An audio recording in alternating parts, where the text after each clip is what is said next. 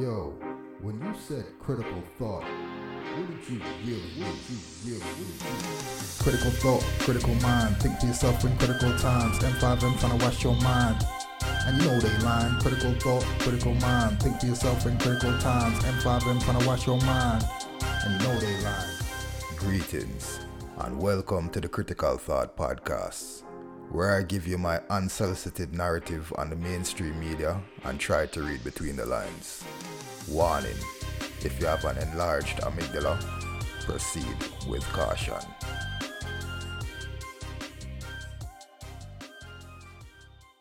Ukraine peaceful solution is that Ukraine must not join NATO. If it brought peace in Norway, it has not brought peace in Africa. And our experience with NATO is not what you have experienced. We need to strengthen AU, give it more teeth to bite. Greetings and welcome to episode 5 of the Critical Thought Podcast. This week I want to kick it off with COVID, because it's been making its way back into the news cycle, the past few news cycles, and here it is again. It's being called a variant of interest by the World Health Organization. EG5 is another Omicron offshoot and behind about 17% of new COVID-19 cases in the U.S. So for now, it seems that it may have increased transmissibility, but it does not seem to be posing more of a threat to public health than other variants. So far, So how you EG5 figure that? has been detected in 51 countries. Its global presence doubling over the... How you figure that it is more contagious but is not affecting people on a large scale? Increased transmissibility, but it does not seem to be posing more of a threat to public health than other variants. So far, EG5 has been detected in 51 countries. Its global presence doubling over the last month, with China having the largest portion, about a third of reported cases. Sound familiar? Followed by the U.S., South Korea, Japan, Canada, Australia, Singapore, and the UK at 2%. EG5 was upgraded from a variant under monitoring because global health officials believe it should be tracked and further studied. Yeah, but you know what I find curious about all of this? They haven't really been testing, and I have some clips coming up later where the mainstream media themselves will tell you that they haven't really been testing, and we'll get into the very innovative ways in which they have come up with to find out that COVID is on the rise. Dr. Audie Shaw with Mayo Clinic. So that we can keep an eye on the data and make further determination as to if this is more risky or leading to more hospitalization. Right now, the U.S. is seeing a rise in COVID-19 cases, emergency room visits, and hospitalizations, but it's unclear if this specific strain is driving those increases. Health experts believe the record heat driving people indoors and summer travel may be helping to drive the uptick. An updated COVID booster. Hold on. So the heat that is keeping people indoors is helping to drive the uptick? That make no sense at all. If you're staying indoors, how are you helping to drive the uptick? Is expected by fall. It's because the booster is targeted against XBB, and which is the strain of the Omicron family that EG5 is related to or comes from. So potentially it should protect against EG5 as well. So while we're at it, why don't we just sell some boosters? It was interesting. I was talking with some friends about the last time we had a booster shot. We used to get them so regularly, and it's been a minute. The World Health Organization has labeled She can't EG5 wait for as a another variant booster. of interest. I'm wondering what would need to happen for it to become a variant of concern, and how much more important does it then become for us to get boosted? Yes, well, Lana, to become a variant of concern, it would have to either cause more severe disease or, even more importantly, evade the protection of our current and anticipated vaccines. And the Food and Drug Administration has said we'll have a new monovalent booster ready for the fall to get through the winter. We expect this vaccine to be available sometime in September, perhaps late September. So Perfect stay timing. tuned for those announcements. The pharmaceutical industry will stop at no ends to make their profits, you know what I mean? And in a capitalist world, some people would say, can you blame them? They're public companies, which means they have stakeholders, and number one interest is to the stakeholders, and what the stakeholders want is profits, so we got to sell more boosters. So this is what I was referring to earlier when I said that they came up with some innovative ways to track COVID, because they're no longer testing for COVID, but they need to have some way of relaying to the public that COVID is on the rise. And this is how they're finding the new cases of COVID. And they had mentioned this during the pandemic as well, during the heights of the pandemic, probably late 2020, they had come out with this.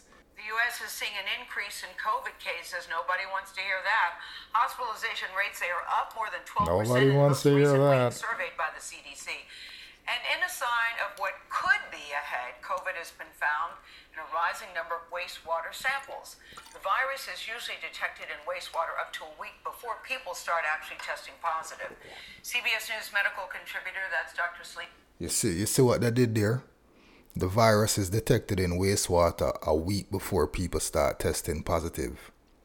So they can use this wastewater thing to be like, COVID is on the rise, and then hand out these bogus tests again to back up their wastewater claims. Just pay attention to what they're doing, And I'm asking, why now? Why is COVID making a comeback now? We need to follow this story. I don't think it's serious. I don't think COVID's gonna come and wreak havoc on the place, but there is a reason why they keep bringing this up in the news cycle. COVID has been found in a rising number of wastewater samples. The virus is usually detected in wastewater up to a week before people start actually testing positive. CBS News medical contributor, that's Dr. Celine Gounder, is with us. She's editor-at-large for Public Health. People are going, enough already. We are so ready to move on. It's been a long time since I've even thought about COVID, but why are the cases going up and where? Well, it's a combination of people letting down their guard. I think a lot of people think, oh, we were in this bunker during the pandemic. Yes. It's going to go away when I come out. And unfortunately, it is still there. Oh. So just because you think you're done with COVID doesn't mean that virus is not still circulating. Letting our guard. Just because you think you're done with COVID does not mean that Big Pharma and the government is done with you. This bunker during the pandemic, Yes. It's going to go away when I come out, and unfortunately it is still there. So just because you think you're done with COVID doesn't mean that virus is not still circulating. Letting our guard down how? Well, we're not masking as much, for example, Mask in up. public transportation. So on. Hold on. I'm pretty sure it has been proven that masks don't work for COVID. Letting our guard down how? Well, we're not masking as much, for example, in public transportation. So on the plane, I'm not on the masking anymore. subway. Should we? Well, if you're in a crowded indoor public space, you might want to in certain situations, particularly as we go into the fall-winter season. And where we're Right. seeing it go up the most right now is in the Midwest. Right, so see there, where it's going up the most right now is in the Midwest. So if you go and look on this from a political perspective, Midwest people are mostly Republican voting people, and this kind of play into the theory that these people are going to get stricken with a outbreak of whatever the variant is now, and they're not going to be able to go out and do their voting. They're going to have to use mail-in ballots. And again, we know how effective mail-in ballots are. And then in comes the fear-mongering about the new variant Eris and what we need to do to protect ourselves from this variant. I can't believe people are still buying into this. There's also a new variant, Eris. What can you tell us about that? And then do we have a booster that we'll have now Do we to have a help protect booster? us against it? So Eris is course we a new have a variant. booster. I don't think anybody should be getting really too worried about Eris. And in general, just because you hear about a new variant. From the doctor herself, don't get too worried about Eris. Okay, so if we shouldn't be too worried about Eris, what's the rest of this message about? It doesn't mean this is something to panic about. Okay. Don't panic. But Good to hear. It's just, and this is what viruses do. They mutate, you're going to have new variants emerge. It is very closely related to XBB, which is the most recent variant. The vaccines that are coming out this fall are fine-tuned for XBB and will provide good But you said we shouldn't worry about it. The vaccines and the boosters are still crucial and key, aren't they? Well, especially if you're in one of those high-risk groups. So people over 75, especially, but the elderly in general, pregnant women, people who are, compromised, people who live in nursing homes. What about the kids? And What a about lot the of kids kids? haven't even gotten their first round of vaccination. So kids and infants really need to get their Kids first and round to infants. protect them ahead of the fall and winter. You've been saying that since the beginning, and that message has not changed. Thank you. They're still pushing to get these kids vaccinated. Alright, so they've told us that BioBot Analytics is the company that is responsible for tracking the wastewater and finding COVID in the wastewater up to 2 weeks before people start showing symptoms. So let's hear from Nusha Gailey, who is a representative from BioBot Analytics, and let's hear her pitch, because she must have a pitch that she's coming with. Hi, my name is Nusha Gailey, and I'm the co-founder and president of BioBot Analytics. At BioBot, we're building a global human health database, the first of its kind, by analyzing sewage. A database. This is based on a simple A system global called wastewater database. epidemiology.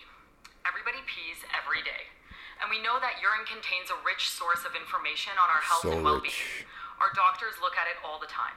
And every day we're flushing this data down the toilet where it's aggregating in public. Yeah, but when your doctors look on it, that is in confidence, right? That's covered by a doctor-patient confidentiality agreement. Your doctor don't just go giving that data to other people. So I think that's an important difference in your doctor collecting the data and BioBot Analytics collecting your data. Information on our health and well-being. Our doctors look at it all the time. And every day we're flushing this data down the toilet where it's aggregating in public sewers. At BioBot, we're building technology to extract and analyze this information. And it's a much more elegant process than this. Our work is based on research that was developed here at MIT and led by my co-founder Mariana Matus and I. And this is how it works. Oh, pray tell, doctor, how does it work? We start by mapping the wastewater network in a city. This is Cambridge, Massachusetts. We layer land use data and census data over top of the network map in order to understand if we're collecting a sample from a given manhole, exactly what the upstream catchment is and what... Land use data and census data. So basically, forget the land use data. Let's pay attention to the census data. There's a lot of information in census data. Demographics, earnings, age group, racial demographics and all these things. So you can tell if it's a largely black population, if it's a largely Hispanic, largely white, whatever the case might be. They can also tell you the average income of the people in a particular neighborhood. So if it's a low income neighborhood, COVID might be really rampant and these people might need to get locked down and stay in their 15-minute cities for a longer period of time than in a more affluent neighborhood per se. What the demographics of that neighborhood are. We then deploy our hardware units in these manholes where they hang just above water level, pumping sewage through a series of Manhole cartridges. fire. The devices are then removed and the cartridges are shipped back to our labs, where we measure the concentration of viruses, bacteria, and small molecules that are all excreted in urine. Now, the applications are endless. We can begin to look at infectious disease outbreaks and monitor that all the way through to understanding the consumption of pharmaceutical products. So in order to start, we had to pick a very specific and targeted Understanding the application. consumption And we of decided to focus on the pharmaceuticals. biggest public health emergency in the United States today, the opioid epidemic. While this crisis continues, the best data that we have today is counting overdoses. Hold on. She's saying that their grand plan for using this data is to track opioid overdoses. This that don't even make any sense. You don't need to go measuring shit water to find out who is overdosing on opioids. It's in the street. It's in front of your eyes. You just have to walk down certain streets in the United States, in certain cities in the United States, and you'll see it. People are on the pavement, literally. So I don't think you need to resort to testing shit water to find out who is overdosing or suffering from abuse of opioids. And we decided to focus on the biggest public health emergency in the United States today, the opioid epidemic. While this crisis continues, the best data that we have today is counting overdoses. This data is extremely delayed, reactive, and it represents less than 1% of people who suffer from opioid use disorder. We provide cities with neighborhood-level data on drug use and treatment that's updated every single month. We measure about 30 different drugs that range from heroin, illicit opioids like heroin and fentanyl, to prescription opioids like codeine and tramadol, as well as substitution therapies like methadone and Suboxone.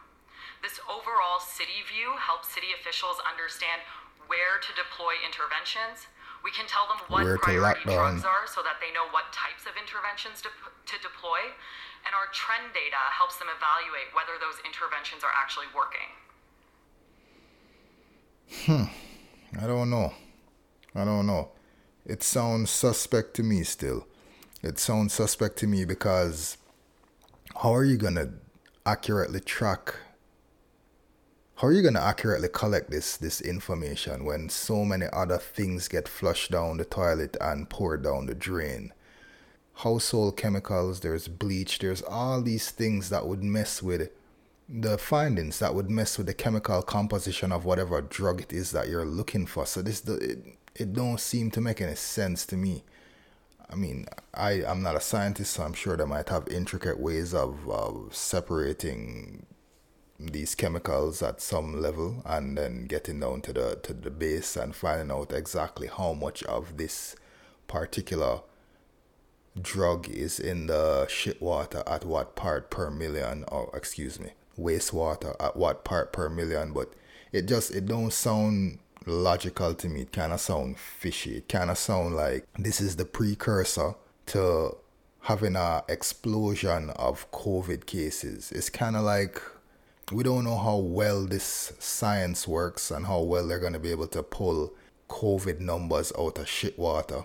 But it is a way for them to scare the public and be like, listen, we've found a whole lot of numbers. The numbers are going up. We found a whole lot of cases in these neighborhoods and we need to lock them down because we don't want to have a spread of COVID. So we need to keep these people contained to their neighborhoods. It just sounds too convenient to me. Our first customer in North Carolina was able to decrease overdoses by 40% by leveraging our data in only 6 months. How? We told them that prescription opioids were what was most commonly used, and therefore they focused all their resources and interventions on that. Okay. In just a little over a year, we have grown from being deployed in that one city to now being launched across 8 with 100% retention. And with that, we're one step closer to achieving our mission, which is to transform wastewater infrastructure around the world into a public health observatory. Around the world. So these people want to go around the world and collect, even though I don't think they can, but this is the guys. They want to go around the world and collect your data and build a global database of data collected from wastewater. Let's say they could do it. I don't think they can, but let's say they could. Who is giving them the right to do this? That in the beginning they had compared it to doctors taking samples of your urine because they do it all the time. But again, that's covered by doctor-patient confidentiality. This is a private or public company, I'm not sure, that's going to be going around and globally collecting samples of people's urine and feces. So BioBot is actually a private company. It was founded in 2017. Its latest raise was a Series A, which was $20 million, 126 employees, and 32 investors. Alright, so it's early stage startup, but it could be a company that might go public, and if it does go public, this might be a signal. No, I'm not giving financial advice. I'm just trying to read between the lines here and see how comes they're advertising this company in this particular manner. So I would like to touch on Africa briefly this week. There wasn't much in the news cycle. I had to really search for this particular clip.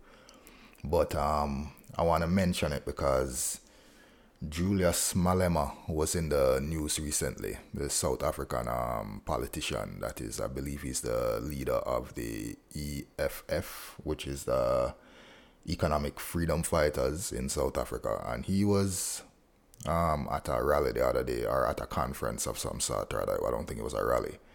And he was addressing EU members and talking about a lot of stuff, talking about NATO in Africa and Russia, and talking about American bases in Botswana, and sympathizing with Russia in terms of understanding what it is they're fighting against, because the African countries have been fighting against the same type of imperialism for a long time. But let's get into the clip and listen to what Julius Malema has to say. We are spreading the wings of the EFF. We have EFF in Liberia, we have EFF in Lesotho, we have EFF in Namibia, we have EFF in Zimbabwe. Whereas young organization in terms of age, but already we're finding an expression in other African countries, because we're trying to take this spirit into other African countries. This is what I was saying last week. This is what Africa should be doing. Africa should be handling their own affairs. Africa doesn't need other countries coming in to tell them how to do things and how their resources should be managed. We know this is rubbish. You know what I mean? Like, the West would want Africa to look like some kind of impoverished continent where everybody live in huts on the grasslands. Africa has some of the biggest cities in the world. The continent of Africa could fit the United States, most of Europe, a big portion of China, India. All of it can fit on the continent. The continent is massive and powerful, but it's a psychological game. It's a psyop that the colonialists play with the minds of the people. You even look on the world map, the continent is not represented in its true size. That's a psychological operation. We're trying to take this spirit into other African countries. We need to strengthen AU, give it more teeth to bite. The decisions of the AU the African must Union be taken, and they must be firmly implemented by countries of Africa, if we are going to say this is a serious continental body. So I believe the question he was asked here was, what is the solution to, or what is the peaceful solution for what's going on in Ukraine right now? And his answer was very poignant, and I find it, again, it's just more in line with this Africa-Russia union that is taking place that most news organizations just aren't covering, and I don't know why that's the case. I mean, I suppose it's not beneficial to the US, so the US just not going to cover it. Ukraine peaceful solution is that Ukraine must not join NATO. That's the solution. So that we protect the territory. Russia doesn't feel threatened. It's as simple as that. And I sympathize with you, and I like the fact that you like dialogue, and I like dialogue and engage about that, because NATO is not a very peaceful organization. You can't talk peace and NATO in one sentence. It's not true what you are saying, because what peace did NATO take to Libya? Look at what you did to Libya to date. Because you're going after one man, you destroy the whole country. So if it brought peace in Norway, it has not brought peace in Africa. And our experience with NATO is not what you have experienced, and therefore we respectfully disagree with that. I agree. So evidently it's clear that some African nations are done with European and Western nations meddling in their affairs. They want to be liberated from that, and they want to run their own affairs. They want to be in control of their own resources. And they also are done with having military bases on the continent, And I feel that that's a fair ask. If America wouldn't stand to have a Chinese military base on its continent, then why should it have military bases on the African continent or any other continent for that matter? This thing of territorial threats, we know them here. We've got an army base here in Botswana. What is America doing here in Botswana? Why is Africa not in American borders? What do you call that? And you come and say imperialism and colonialism is finished. When people expand their territorial expansion through putting military bases at our borders, there's a military base here.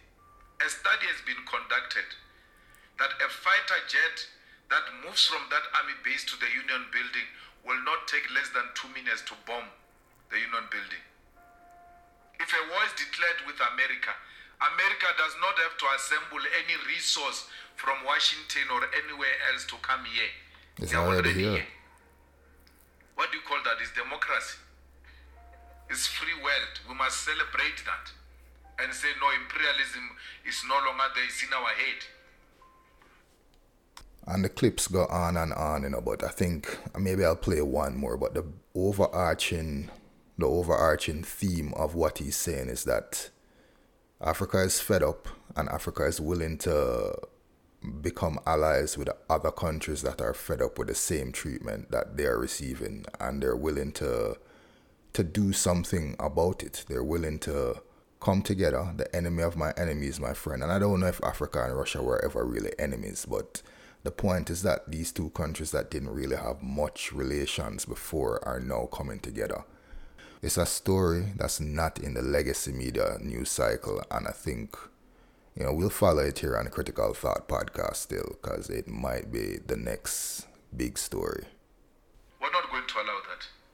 We are going to expose that American military base here all the time in the platforms we get, and educate our people that this is exactly what Putin is fighting against. America will not allow that. That Russia must go and establish a military base in Cuba with missiles facing the USA. They won't allow that.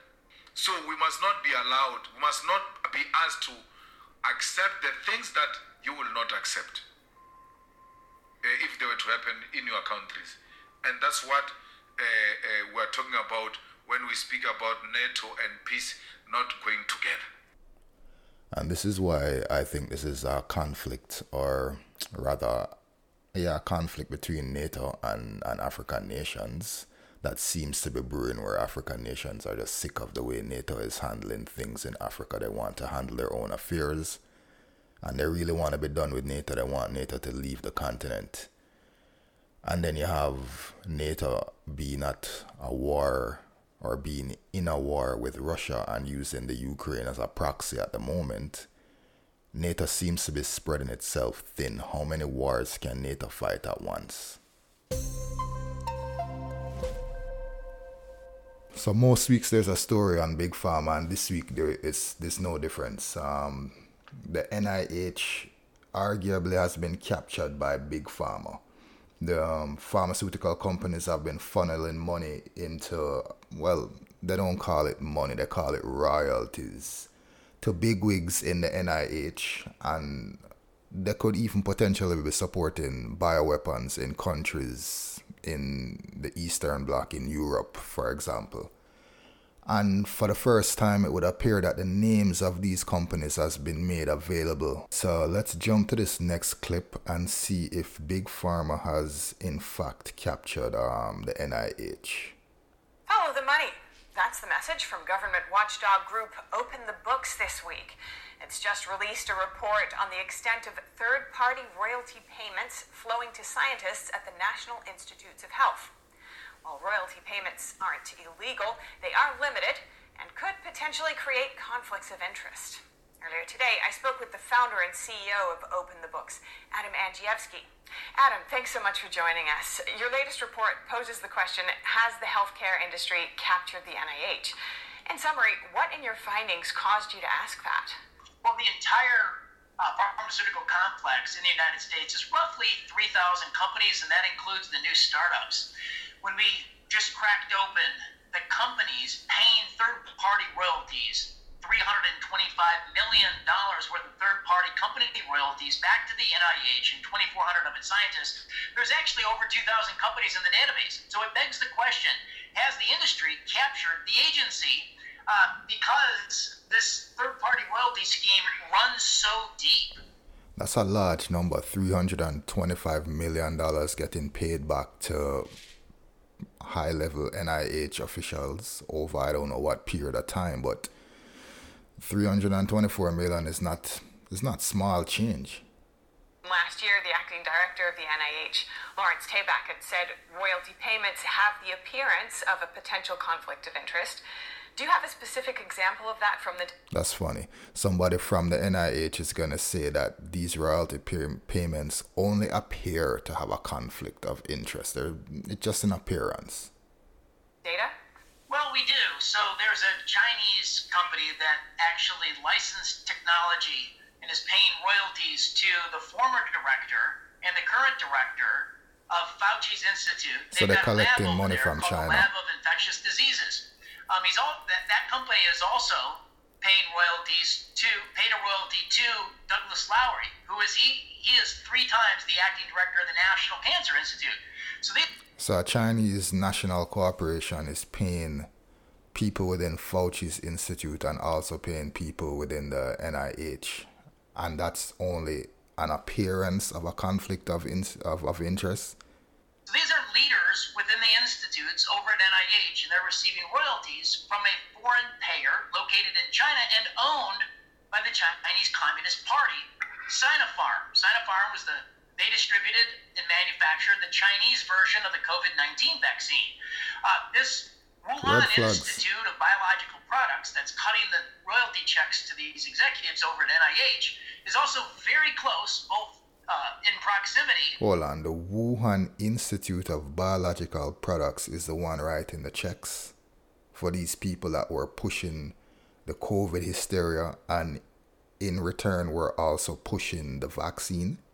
They're neighbors to the Wuhan Institute of Virology, and they collaborate with the Wuhan Institute of Virology on different projects as well. So I think this is a great example of the potential of an entire landscape littered with conflict of interest. And then so that's where we kind of get into biological weapons, because the Wuhan lab is a biological weapons lab, and there's tons of biological weapons labs all over the world. They're in the US as well. Fort Detrick, I believe, is one, or Plum Island is where they have another one, I believe. And then there's also tons of them in the Ukraine. So them follow the money. And you mentioned foreign countries in these payments. Your investigation found drug makers in 31 foreign countries, including China, as you mentioned, Russia and Belarus, which had paid royalties to top NIH officials. Should American taxpayers be concerned? It's funny, so they're only going to call China, Russia, and Belarus. They're not going to mention the Ukraine, which tells you that this is slanted. This is propaganda, because if they were being non-biased, they would tell you about all of them, but they've somehow conveniently forgotten to mention that the Ukraine is one of the leading countries of bioweapons in Europe. About that. Yeah, who knew? Who knew in countries like Belarus, which has rabid government corruption and is a satellite puppet of Putin and Russia, who knew that U.S. taxpayer paid inventions over in our crown jewel science labs were being licensed to companies in Belarus. No, I'm not saying that Russia isn't involved in this as well. I'm just saying that the convenience of not calling the Ukrainians or giving the Ukraine the credit they deserve in this whole thing, I think is very convenient and it's very telling. Animal vaccine makers in Russia, which the Washington Post had alleged, has historic Soviet ties to being a front for a bioweapons factory. I mean, there is the entire database here has the potential to unearth not only conflict of interest, but also ways that all these different companies used our crown jewel national lab to outsource their own research and development. So all in all, Big Pharma is tied up in a whole bunch of stuff, right? And nobody's gonna see any real. There might be a few people left to sacrifice, right? Some people in the NIH might lose their jobs, but they've already been well paid.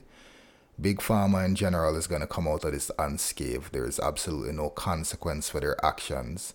As a matter of fact, let's move into a story about the Sackler family and the lawsuit that was brought against them. So here is a case of politics being played between Big Pharma and the government, who all know Big Pharma lobbies. So nothing is going to come of this, but an interesting kind of tidbit where Biden is... So the Sackler family are the people that... I don't know if you've ever watched a show on... I think it was on Disney called Dope Sick, and that's kind of loosely based on the Sackler family and how they made their fortunes... flooding the American Midwest with opioids and basically starting the opioid crisis in America.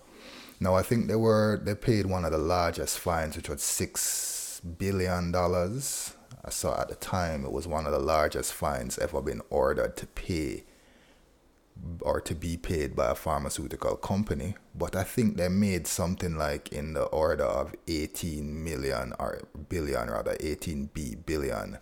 dollars. So they paid 6, made 18. They had a $12 billion profit. So I don't think they lost anything really, to be honest. But this is just more show, and Biden is trying to make a stand. I guess this is probably supposed to help his re-election bid. Now to the Supreme Court, temporarily blocking the landmark opioid settlement with Purdue Pharma, the maker of OxyContin. The Biden administration objected to the part of the deal which shields the company's owners, the Sackler family, from civil opioid-related lawsuits. The company also agreed to pay $6 billion to victims and families of the opioid crisis. The court is expected to hear arguments before the end of the year. So yeah, I just think it's funny how that other story, the story we played before, wasn't big on the news cycles necessarily, but this story got a lot more play on the news cycle. The story that Biden is rejecting the part of the deal where the Sacklers can't be sued and yada yada yada. But the other part of the story didn't get put out there. And then even the part that did get put out, they left out the very important link between biolabs and the Ukraine, and then that link would obviously move to the Ukraine and Joe Biden and Hunter Biden. But there's nothing surprising about that. It's typical legacy news media, sponsored by Big Pharma. So, this is what we get.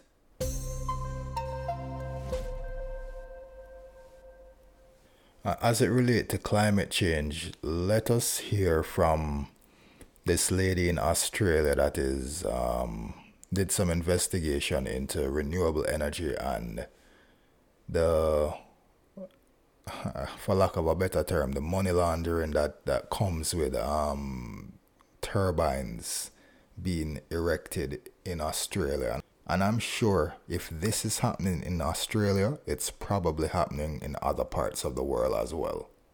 You used to work for the federal government. I did, yeah, for 7 years. Doing what? I was policy advisor for a Liberal Party senator. The area that I was working in was renewable energy. And basically, it was my job to uncover a lot of the stuff that was going on with the renewable energy Act, which was put in 2002 under the Howard government. So that was the Liberal Party put the Act in place, and I was looking at the mess that it had created. And what a lot of people don't understand is that the Renewable Energy Act creates a subsidy environment where if you build wind turbines, you're paid between $600,000 and $900,000 per turbine per year.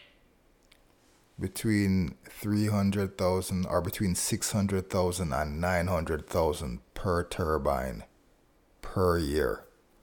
Now, there are companies that build these turbines, and she'll explain, they lease the land from farmers. Who do you think is getting this $600,000 to $900,000 per year? A year as a subsidy alone. Well, if it's on your property.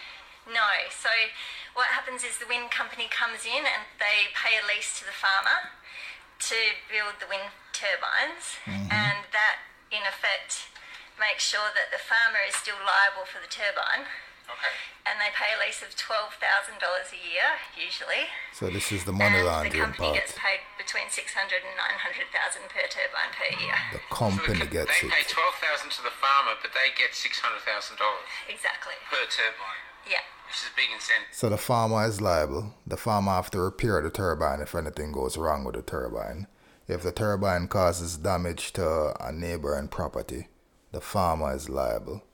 The farmer collect $12,000, $12,000 for a turbine, and the company that erected the turbine gets paid anywhere between $600,000 to $900,000. So all of this money is going back into the corporate space. It's going back into these, and most of these companies are probably owned by BlackRock and Vanguard and State Street anyways, right? Incentive to put in turbines. Yeah, and the landowner takes the liability for the turbine. So he gets $12,000 a year, but if anything happens to it, he's got to fix it. Or she's got to fix it. Yeah, when they catch on fire, they're responsible for their neighbours' properties going up in smoke. And effectively that money, the subsidy that's getting paid to the wind farms, is reaming $40 billion a year out of the Australian economy. And it's paid by everyone, every pensioner, householder, schools. So this is specific to Australia, this particular clip and this report. But I guarantee if this is happening in Australia, it's probably happening in the United States, it's probably happening in Holland, it's probably happening everywhere where they erect these wind farms. These turbines, as she will explain, they have to pull off the grid, because if the wind is not strong enough to run these turbines, then these turbines are pulling the electricity to keep the blades turning. How clean is this energy if it's pulling off the grid? And how much is it pulling from the grid? Hospitals, everyone, it's not just out of your tax, it comes out of your power bill. Is this why power bills are going up? Yeah, that's why So our power bills are going up to pay for wind turbines that don't work. Exactly. And why don't they work? So they don't work because, for a start, they draw power off the grid, so they have to have coal-fired power in order to turn. They're not windmills, they're turbines. And essentially... Sorry, what do you mean? The power to turn. So when we see them turning, that's not the wind, that's the power generator turning. Essentially, they have to draw power off the grid, so they have to draw coal-fired power off the grid in order... So a lot of this green energy is smoke and mirrors, is all an illusion, because a lot of this green energy is pulling from the grid anyway. It's the same with electric cars. They want to make, as far as the US is concerned, they want to make sure that there are no more electric cars being manufactured by 2030 or some ridiculousness like that. But at the same time, the grid will not be able, and I know I'm repeating myself, so if you've heard it before, forgive me. But at the same time, the grid will not be able to facilitate all of these electric vehicles that are going to be coming on board. It just can't. To turn. And what happens when the wind picks up, they do actually start to create electricity of their own, but that electricity is so intermittent and unreliable, when it gets back to the grid, So all in all, Basically, what she's saying, without getting too technical or going too much into the weeds, is that these things are sucking more power from the grid than they're providing. They're not efficient in any way, shape, or form. And now for my favorite part of the show, mental gymnastics. Let's check out the absurdity that has been in the news cycle this week and end the show with a laugh and get out of here in good spirits. Now, you know it wouldn't be mental gymnastics if we didn't talk about some kind of gender bending craziness. If a student identifies as transgender, do the parents have a right to know? In one California school district, parents will be notified under a new policy. NTD's David Lamb reports. Parents whose children are enrolled at the Murrieta Valley School District in Southern California will be informed if their students identify as transgender. As opposed to not informing them. Proposal on Thursday night by a 3-2 vote. The policy was presented by a lawyer. So again, it's certificate of staff, giving written notice within 3 days to a parent. If they become aware that a student is either one, requesting to be treated as a gender other than the student's biological. She said if they become aware, but the irony behind all of this is that it's a lot of these teachers that are pushing the agenda. The kids don't become aware until the teachers actually start introducing them to certain topics and certain ideologies. So for this lady to say if the kids become aware is a little misleading, because most of the times the children become aware through the guidance of their teachers. Either one, requesting to be treated as a gender other than the student's biological sex or gender listed on the birth certificate, including use of different name or pronouns.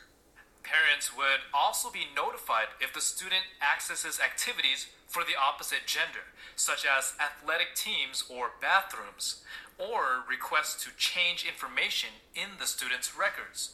A board member who voted against the proposal said this affects students' safety in classrooms and brought up a different perspective. It's not about conservative values or family values or progressive values. Hold on, how does this affect children's safety in classrooms? This child is at school and they've told their teacher or whoever it is that they want to be seen as something else, or they feel like they want to be a part of another, whatever the case might be. And you telling the parents is going to promote danger in the classroom? How does that relate? Classrooms and brought up a different perspective. It's not about conservative values or family values or progressive values. It's about picking a fight with Sacramento. What? That will be funded with your tax dollars. The policy says it's that's the thing with these people, that's the one thing with these people that support this trans movement. They all seem to have this victim mentality. They all seem to have this mentality like the whole world is against them. They always position themselves as the underdogs and people are fighting against them. Nobody was fighting you until you decided to bring your business into the public sphere, until you started to push this thing on everybody. You do what you need to do. Just don't bring children into it. If and when you do bring children into this type of scenario, you're going to get pushback from rational thinking people, and you must expect that, especially people that have children. Part 2 of the clip. The stakes are really, really high.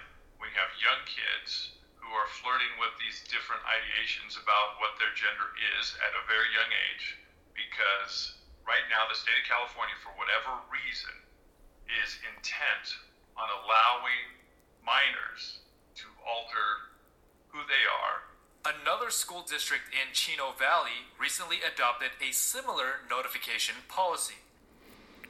So there's two perspectives, right? There's that perspective that we just heard, that the state of California is increasingly allowing minors to decide who they want to be in terms of gender, and then also promoting the so-called gender affirming care of children, aka the mutilation of kids. And then there's a perspective from that other lady we heard before, who's talking about it's a fight against Sacramento. Nobody is fighting Sacramento. I think the people in Sacramento are fighting the ridiculous ideology that you want to subject the children to. I think that's really where the fight is. Meanwhile, the Chinese are trying to convince us to open our palates. But it's not bugs, and it's not lab meat. The Chinese are eating something else, and the propaganda is real. This must be a hoax. This can't be a real thing. This Chinese stir fry features rocks as the main ingredient, and social media calls it, quote, the world's hardest dish. People are supposed to suck off the flavors, then spit out the rocks. Hence the dish's name, Sodio, meaning suck and dispose. The dish originated in Hubei province and is said to date back hundreds of years. It was reportedly passed down for generations by boatmen through their oral history. What kind of foolishness is this? Is this a real story? With spices, chili oil, and garlic on a sizzling grill. Each portion costs about 16 yuan, which is around $2.30. $2.30 for a bowl of rocks and garlic and onion.